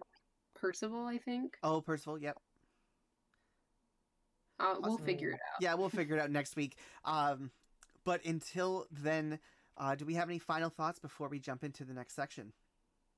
Okay, Mm-mm. question. Oh, yep. Other movies from around this time became, even though they didn't do well in the financially in the box office, they became like instant classics after like The Aristocats, Robin Hood, Mhm. Sword in the Stone, Fox and Hound. Why didn't this one do as well? I think the other ones weren't bombs. I think that's a big part of it because they didn't do well though. but they did better Yeah. than losing 21 or $23 million for a company in the 70s, right? Is that adjusted for inflation? No, that's not adjusted for inflation. Oh God. That's Yeah. like a bajillion dollars. So like that's why. So like Sam said at the start of the show, like this almost put them under fully, right? Oh. I think the reason that it didn't was because the parks had opened and that made a lot of money. Oh, okay. But yes, Yeah, they almost closed the animation department entirely. yeah, Does Disney have a ride for this at one of their parks? no, I don't think so. They might have in the past that got rebranded as something else, you know? yeah. Mm. But like when you Um, say when we talk about things like Robin Hood, like it, though it didn't do amazing at the box office compared to the amount of money they spent on it, did they only spent $5 million on it and they got back 32, right? So Okay. they made a lot of money. They just didn't cost a They lot. made of more money. profit. Yeah. Yeah, okay. So they had more returns, not like But also, like I said, Black Cauldron wasn't released on VHS for 12 years until after, right? So people didn't know about it. People didn't care about it. that's like- that's to their detriment. Because, like, what? I would have actually been born and been actually quite old when Black Cauldron finally came out on VHS. I would have been, what? Well, they really buried it as well. I don't think Disney wanted this movie to see the light of day. They make such weird decisions with some of these properties that they decide to bury. Which Like is with- why it's on opening the vault. Yeah. Yeah. Well, with Treasure Planet, I will say it's got such an interesting history to it that I would love to get into for the episode we do on it. And it's kind of sad because the guys who kept asking to make it for years, when they finally got the green light and when the movie was set to go out, they like set it against probably one of the biggest box office releases. It was either Harry Potter or Lord of the Rings. Yeah. And That's just they made sad. it come out the same weekend as that. Yeah. That's just sad. And then they Yeah. didn't even like make that many trailers for it, and they didn't really advertise. Just like So The Night it Before just got Christmas, buried.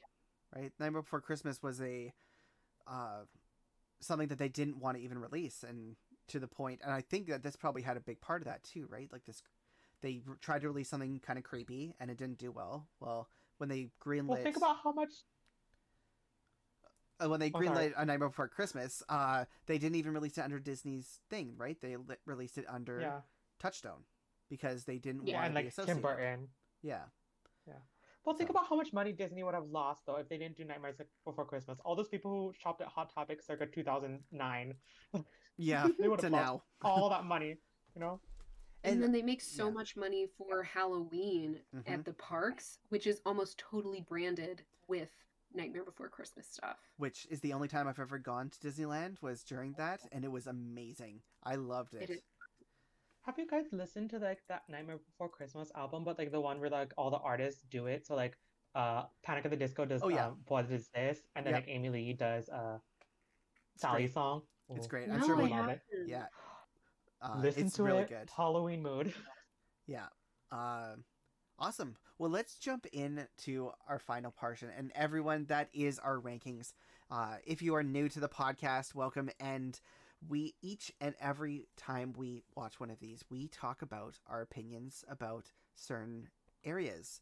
And with that, we have voting that we do on the villains, the movie itself, the main characters, the music, which I don't think we'll do for this one, and then the animation itself.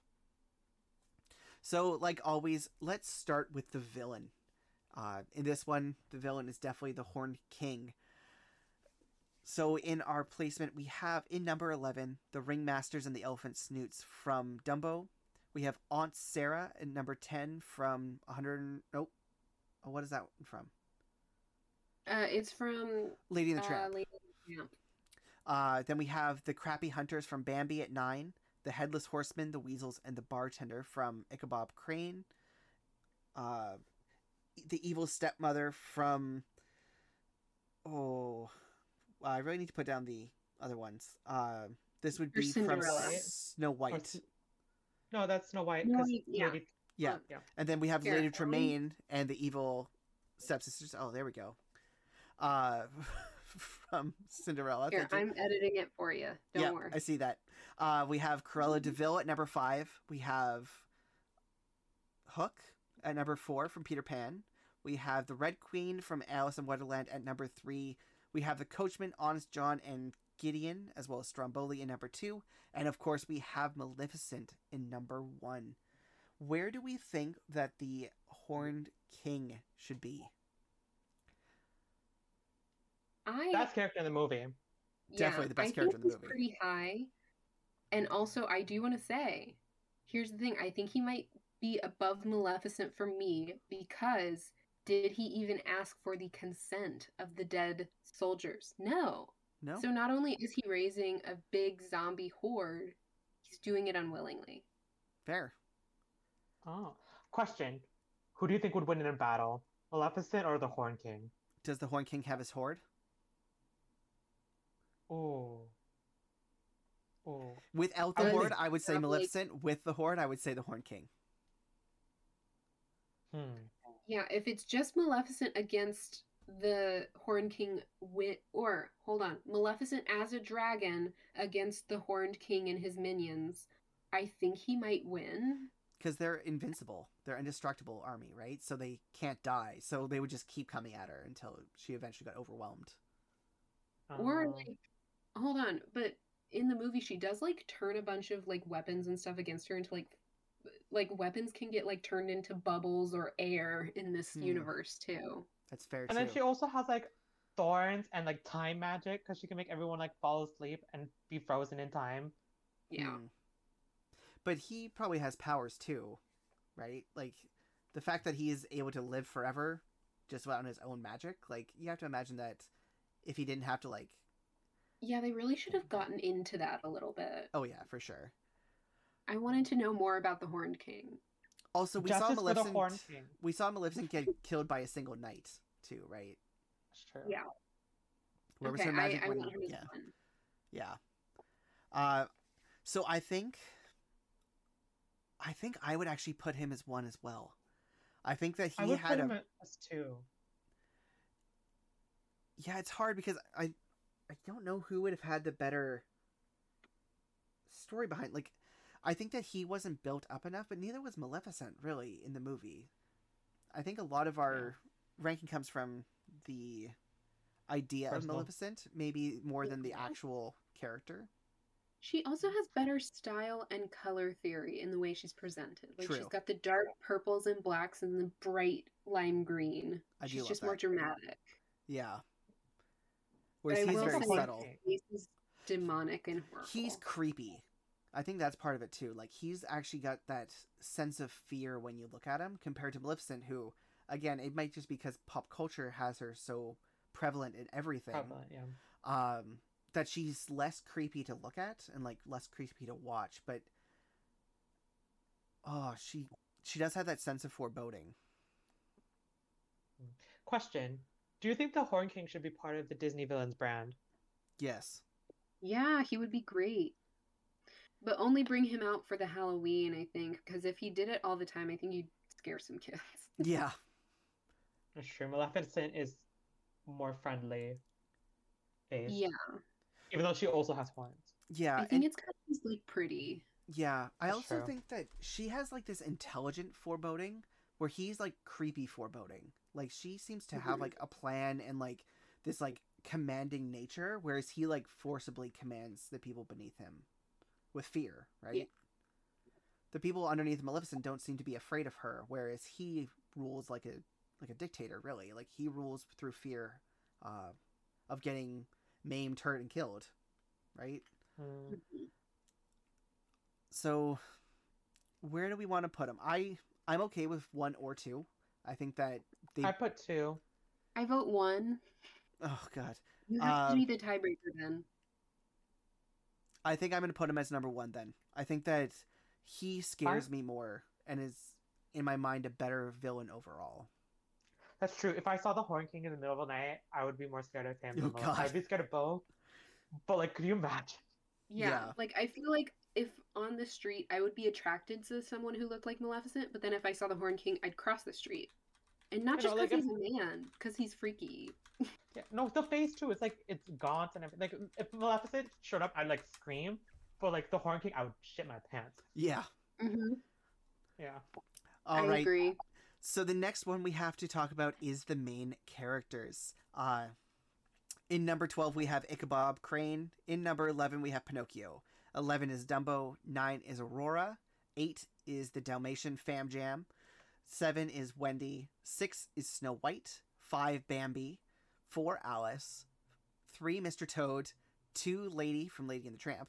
And 1 is Cinderella. So I would guess in this one, do we want to say it's the 4 of them, or do we want to just say it's Taven? It's Taryn. It's obviously Taryn. You're having such a hard time, man. Yeah, I'm so sorry. It's been a long weeks. Tell you what, I'll stay after and I'll do as close as I can with some of the names. You can put my voice over yours. It's totally fine. Our listeners will understand, right, listeners? Yeah, you guys get it. Yeah, it's not creative language. He's trying his best. Yeah, I tried my best. That's what matters. So where do we want to put him? Because there's a part of me that wants to include the other ones. Well, maybe not all of them, but how about Taryn and Elanwi? That's what I would say. No, I don't think she's main character. I think she's just a very strong deuteragonist. Mm-hmm. Which is nothing wrong with that. Yeah. But I don't think she's main character. All right, then let's stick with Taryn then.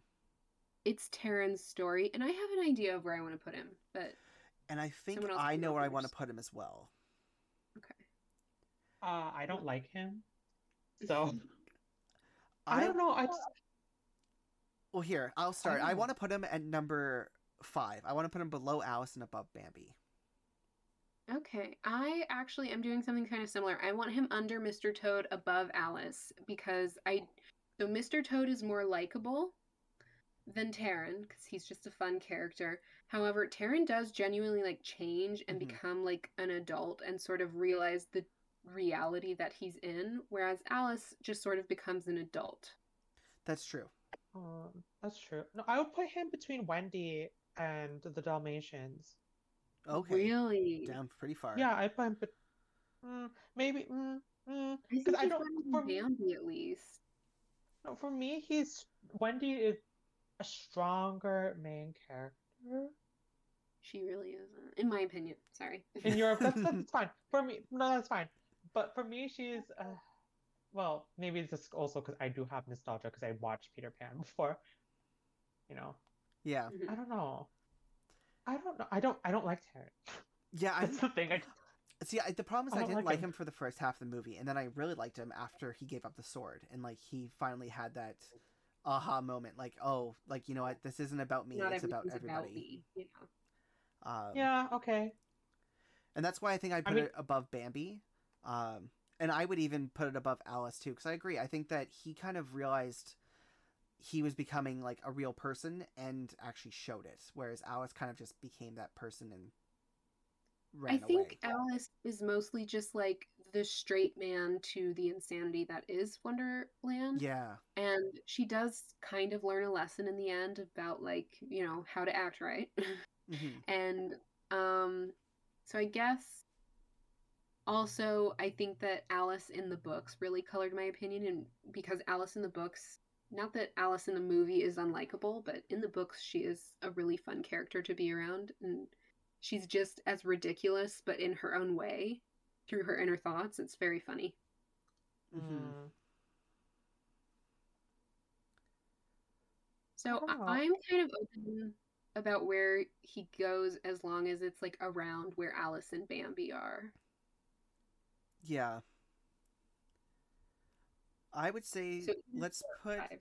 I would say put him at 4 because I agree. I think that to talk about Alice, I think that's totally true. So I would put number Yeah, I 4. think he's below Alice, definitely.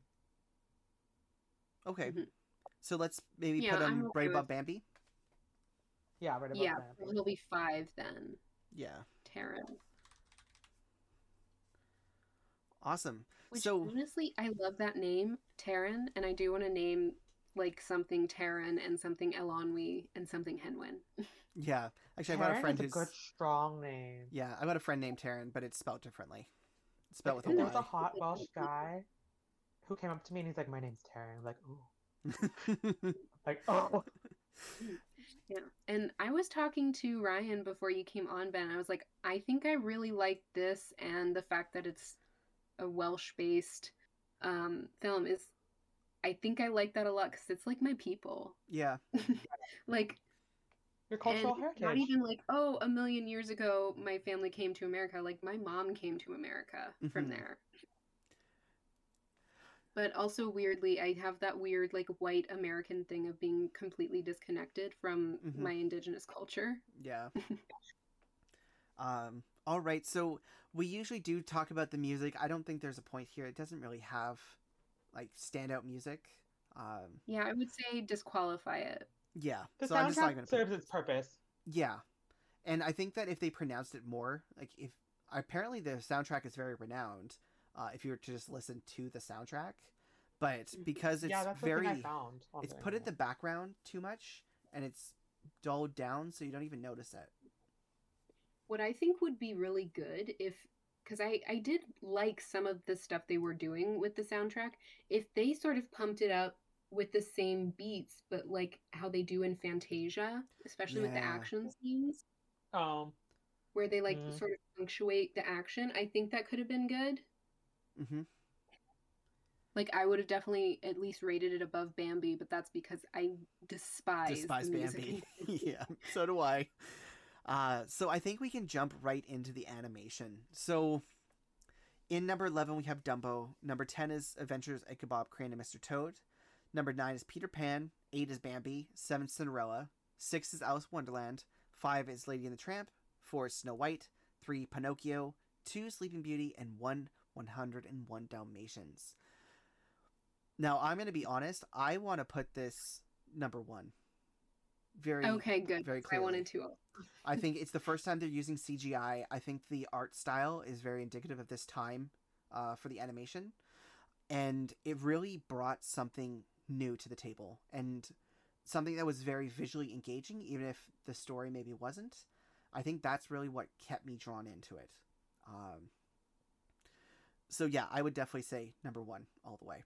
I don't know. I mean, it's pretty, and I mean, I understand because it kind of like shifted as the first CGI really used in Disney, so I can understand that point of thinking. But at the same time, it wasn't like interesting enough for me to like stay awake the whole first time I watched it. I had to watch this movie 2 times for this podcast. Yeah, so So where would you want to put it, Oh. Ryan? I guess the biggest thing for me is that I think that the animation style and the CGI and stuff is better than 101 Dalmatians. And I really like 101 Dalmatians, so like the artistic style of it. Okay. I really like that. I would Uh, I go mean, with it being number 2, if that's how you feel, Ryan. yeah, I Yeah. like because stylistically, I just really like 101 Dalmatians. yeah, Yeah, Because it's like it honestly, screams flavor. the reason I want to put Black Cauldron so high is because of the last half, because I think the way they sort of really abruptly changed the ambiance of like, oh, all the sky is almost completely gray all the time now, and there's these clouds that the witches sort of appear in, that was so and cool. the way everyone gets sucked back into the cauldron, you know? Yeah. Yeah. I'm okay with For putting me, number that- 2. I think that Yeah. it did what Sleeping Beauty did, but better. Uh-huh, do yeah, agree. we agree. And then with 101 Dalmatians, it's just really consistent. And I do agree. Yeah, there's I style remember agreeing fidelity. with Ryan that we both really loved the animation style. It's very cute and 60s and kind of like impressionist almost. And the backgrounds were pretty amazing. Like the Mhm. almost watercolor type background. Yeah. Okay. Yeah. I'm A totally super okay with that. decorated background. So we will put that number 2, and I think that it'll probably stay up for quite a while too, which is awesome. I think so. So finally, we have our last ranking, and that is for the movie overall against the others. In number 11, we have Bambi. In number 10, we have Peter Pan. 9 is Dumbo. 8 is The Adventures of Ichabod Crane and Mr. Toad. 7 is Sleeping Beauty. 6 is Alice in Wonderland. 5 is Snow White. 4 is Pinocchio. 3 is 101 Dalmatians. 2, Lady and the Tramp. And 1 is Cinderella. Where do we want to put the Black Cauldron Number 9. as a movie? Number 9. Above Sleeping Beauty. Above Sleeping Beauty. No, number 9. Under Sleeping Beauty. Under Sleeping Beauty. Under So Sleeping number- Beauty. I would say Under Sleeping Beauty too. I really disliked Dumbo, and I wasn't crazy about The Adventures of Ichabod Crane and Mr. Toad. The only reason I think they're It was that good, high but is it was that they nothing get special. yeah. I think Yeah, they get okay, pushed so up. Because number of the stuff 8, below. fine. I'm fine with number 8, number 9. It's can't be above Sleeping Beauty. Yeah, I don't think that it's above Sleeping Beauty either. I think that it was just it dragged too much in too many places and then rushed the good parts of itself. Yeah, the first half was so long. Like you said earlier, the first half was so long, and then the second half it's like, okay, let's get to the point. You know? Mhm. Yeah, and I think that's what Honestly, hurt it. though, since I do have the books or like the first 2, if we get a Patreon, I'll read to the patrons so they can know just how good these books are. Yeah, and Also, Gurgi ruined the movie. that's true. I agree Ruined with the that. movie. He I don't think it ruined the Um, whole ass movie. Okay, not ruined the movie. Ruined the viewing experience for me. I would say Okay. that he is maybe the third most unlikable character, but sidekick that we've seen. For the first Promote. scene, I hated him. Because Like, I would, okay, you can have your apple back, but I bit into it. Ugh. yeah. Because I would say that I I sound so I rude didn't right like now. Dumbo's mouse. I thought he was Okay. probably the worst, and He was like an irresponsible parent. so Yeah. was Jiminy Cricket. Jiminy Cricket was just in it for him, and he didn't actually care what happened to Pinocchio. Yeah, the and very like you end. said in the review, he was like weirdly horny the whole movie. Yeah. So I think that I Mm. hated those two sidekicks more than I hated Gertie, but I think at Wait, the should we end have we like got that a redeeming moment from Gertie. should we have Side character, 80 right? characters on a list now? Oh my god, yes. Okay, 80 let's characters. do Number one, Gargi. yeah, Gertie can go on. I'm okay with that. 80 Okay. characters. I'm making the list. I'm making the Okay. list. Okay. uh So number one can be Gertie, oh, see, i.e. I still don't hate him as much as I don't like the mouse from Dumbo. I'm fine as long as he's on the list. Yeah. I I'm would so say petty. Gertie, the mouse from Dumbo. and I'm then sure I'll find his Jim. name later. Jiminy Cricket. Hey, Ryan, did you Yeah. ever listen to our episode on um Pinocchio? No, Okay. not yet. Here's the thing. The Jiminy Cricket character is so unnecessary because so Pinocchio is a is like a serialized novel from Italy, and Yeah. the same like story that Jiminy Cricket is introduced, he like pops out of nowhere and like tells Pinocchio like, "Oh, here's what you should be doing," blah blah blah, like trying to be a voice of reason, and Pinocchio kills him. Oh my God. Really? Yeah, we mentioned this in the podcast. So he did not need to be in the movie, like at all. I mean, Disney marketing. Yeah. Mhm. And then there's Tweedledee and Tweedledum, whoever added that. That's Yeah, a good I idea. really dislike them. They still creep me out, and I'm an adult. What's his name? What's this name in Captain Hook's sidekick in Peter Smee? Pan? Oh, I love Smee. Me? Oh, I I love. don't like. Smee was Okay, great. I'm just being petty. I'm just petty. I think you I'm in the are. mood today. I'm in But- the mood today. I'm sorry. I'm sure that we will add more characters to this, but overall, I actually like a lot of the Disney characters. Okay, we should read the list. We should read the list. All right, so we now have hated characters. I don't know if this is going to be in order. We'll probably adjust this later. But we have 1 is Gergie, 2 is the mouse from Dumbo, 3 is Jiminy Cricket, and 4 is Tweedledee and Tweedledum. It'll be an ever revolving list because my hate for Gergie never ends. I'm sure we'll find someone you I'm so hate petty. Oh more. my God. Because He's there's really not a great character. I do agree that he should Yeah. be pretty high. I did find him annoying. yes, great. So that is our lists. Let me go up to the top here so I know exactly what you should say at the end. So, do we have a question of the day? Ryan, do you want to go since I did the last one? Okay, my question of the day is what piece of folklore or fiction or fairy tale that Disney hasn't done yet do you think that they should Oh, do? that's a really good one. Yeah. All right. Do you want to just write that into the document so we have that for next time? Oh, yes. I'll do that. And I'm writing it down in my notebook too, so we don't forget. Mm-hmm. I'll just I'll- make a document saying question of the day. All right. Well, we are running very long today, so we are going to wrap it up there, everybody. Thank you all for listening. Like I said at the top of the show, we're opening the vault. You can catch us wherever you listen to your podcasts. If you listen to a podcast on a place that has ratings, such as Spotify, which now has one, or Apple Podcasts, it would be very amazing to get a review and that 5-star rating to help us get more noticed. We will be starting up our social media channels. I know I've been saying that for a while, but we actually have a plan now, as well as some things to go out. So that's very exciting. And once we get that out there, it would be great to join us. We have Instagram, we have Twitter, and we will probably have a TikTok, and all of those links will be in the description of this podcast. We like to do our own things here as well. We have projects outside of this. So Sam, do you want to talk a little bit about what you're doing on the Digital Sue? Yeah, so I have my own podcast, Digital Sue. It is a monthly podcast because it's just me doing the research and the editing and the producing. It's a food history podcast, and for this sort of Halloweeny episode, I almost did a cannibal episode. People can write in if they want that for next Halloween.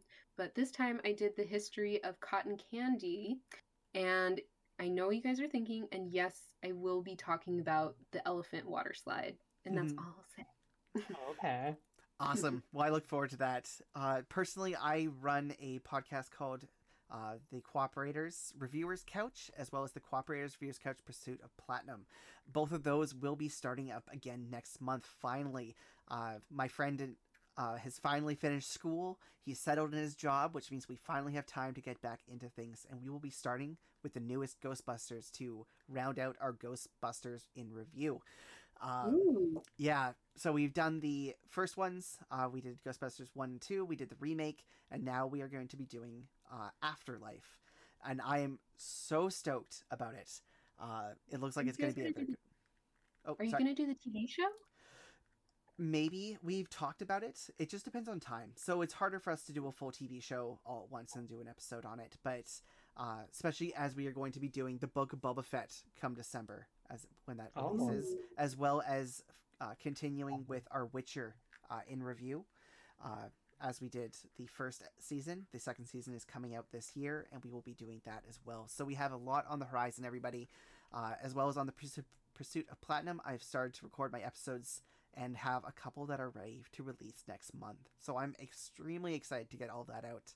And those descriptions, those links will all be in the description for both my podcasts and the Digital Sue. Ryan, are you working on anything yet? Oh, so recently I just started up my blog on Medium. It's basically a think dump blog where I just post a lot of my opinions and my takes on different things. And then also I'm starting up my channel really soon, and it'll be taking on different topics, and it'll just be engaging in sort of like a philosophical and ideological debates with different things. So I figured that out. That's awesome. Well, when those links are available, make sure to pass them my way so that I can share it with our listeners as well. They are available. Oh, awesome. Well, if you send those my way, then all of those links will also be in our description of this podcast. And that will do it for us this week. Thank you, everyone, for tuning in. I'm Ben, that's Sam, and that's Ryan, and this has been Opening the Vault. Bye! Happy Halloween!